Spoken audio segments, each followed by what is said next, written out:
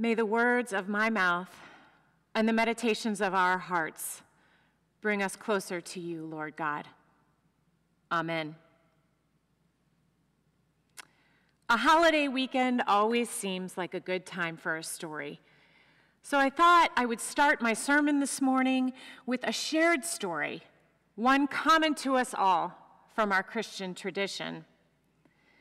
The story comes from the book of Acts, chapter 17. Paul has been traveling throughout Greece, spreading the word of Christianity. And at each stop in the Grecian cities, there's a familiar pattern. He teaches in a local synagogue.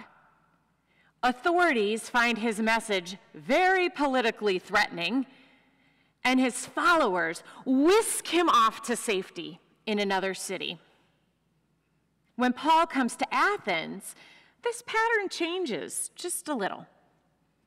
He's touring all around Athens, and he's upset because he sees that the city is flooded with idols.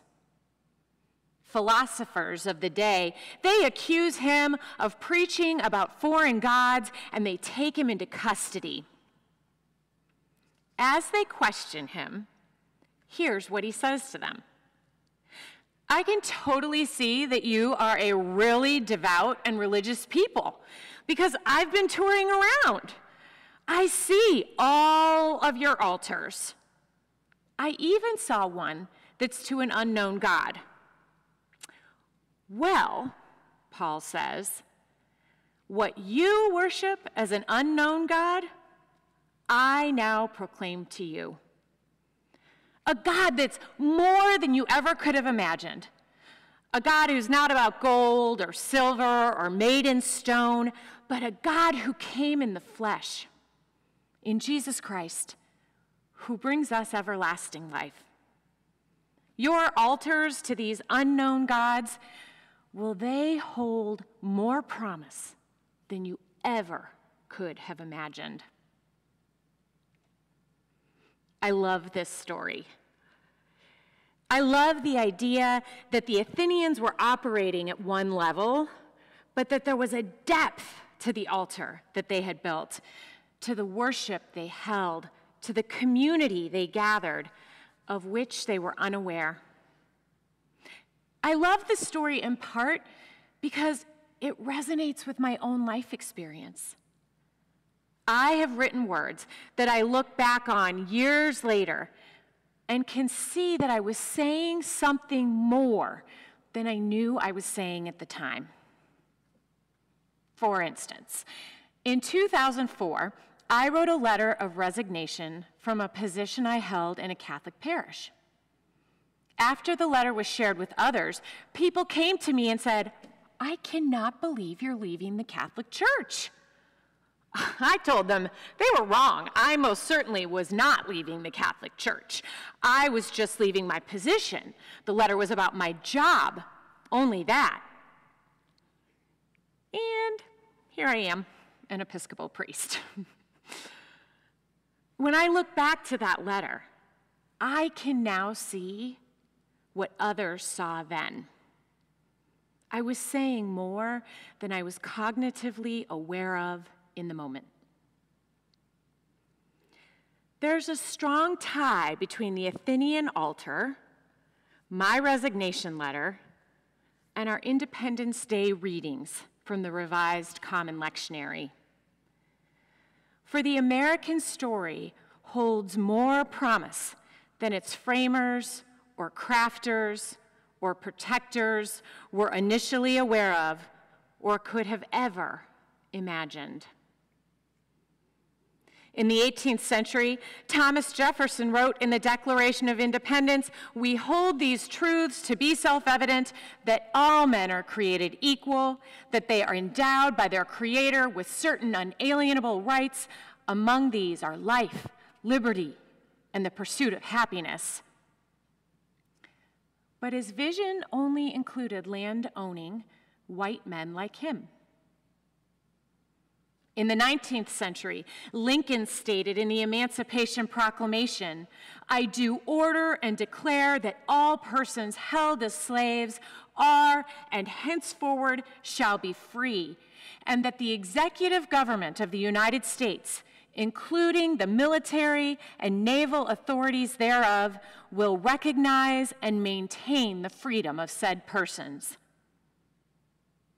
But 157 years later, our streets fill with protesters still demanding this freedom from systemic oppression and demanding that authorities recognize and maintain that freedom.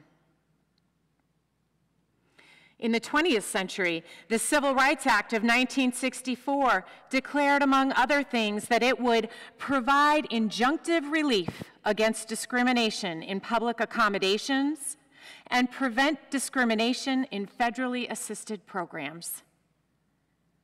It only imagined protecting the rights of African Americans, not women, the differently abled, not the LGBT community.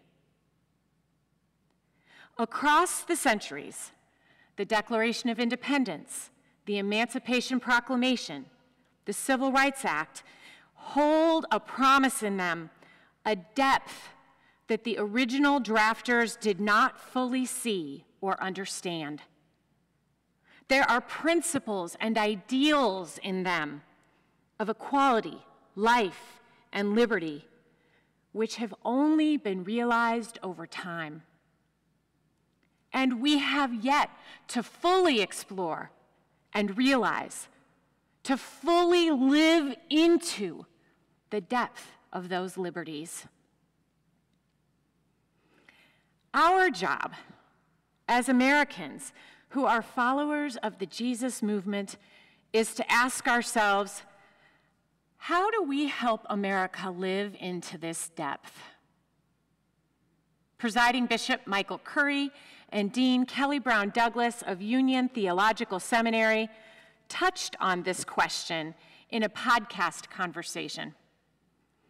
Curry said, "As followers of Jesus' way of love, we bear witness to that reign of God in our kingdom, in our time, not by entering into the political fray, not in a partisan way, but from a moral posture, from a position of values, and a lifting up of those values in the public sphere.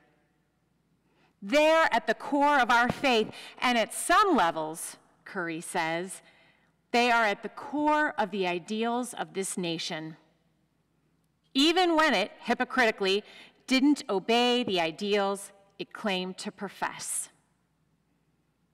Our job is to witness to those ideals. That may look like feeding the hungry or working to create humane policy. It may mean radical protest. There are many gifts, but the same Spirit who gives them all.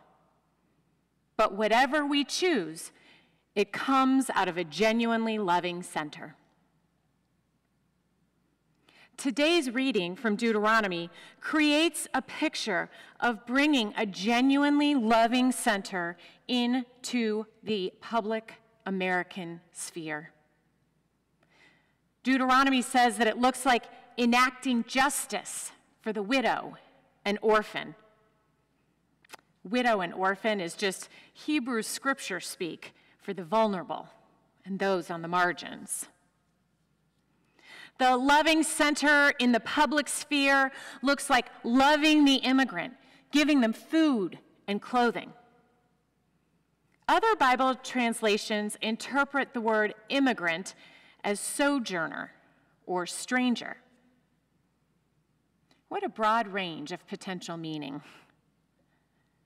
A stranger may briefly pass by on a street. A sojourner travels, but just stays for a while. But an immigrant, well, an immigrant moves in and is here to stay. During Wednesday morning's lectionary study, we were thinking through the distinction of these words, stranger, sojourner, immigrant. And one participant mused, I'm thinking of the couple who stood out front of their Portland Place mansion. What if they had offered the stranger, the protesters, water instead of gun barrels. I wonder how things might be different this week, different now. What a powerful image she offered of welcoming the stranger. Like Deuteronomy, our gospel drives home the same message of hospitality, but it takes us even deeper. Deuteronomy asks us to extend food and clothing to the stranger, to those we don't know. But Jesus asks us to extend love to those that we consider an enemy. And to be complete, just as your heavenly Father is complete in showing love to everyone. The love Jesus speaks of is agape love. Agape isn't born out of emotions, familiarity, or attraction, but from the will and as a choice. Agape requires commitment and sacrifice without expecting anything in return. This is the love our gospel calls us to bring into the public sphere. Where do you live agape love in the public sphere? Do the memes you post on social media, the emails you forward on, demonstrate agape, strength, radical commitment? Or do they exemplify loving your ideological neighbor and hating your ideological enemy? From conversations with family to encounters with the stranger in the grocery store, do you listen and learn the person's underlying concern? The kind of listening that doesn't preclude speaking up for and standing with the marginalized, but resists shutting down and slapping one-size-fits-all labels on another person. As Dr. Martin Luther King said, darkness cannot drive out darkness. Only light can do that. We cannot bring darkness, animosity, and hatred into the public sphere and expect it to transform that sphere into light and love. Caring for the widow, orphan, stranger, sojourner, immigrant, and loving everyone, even our enemy. These are the values that today's scripture asks us to bring into the public American sphere. Through these practices, we will help America live into its fullness and into the depth of its principles and ideals. Amen.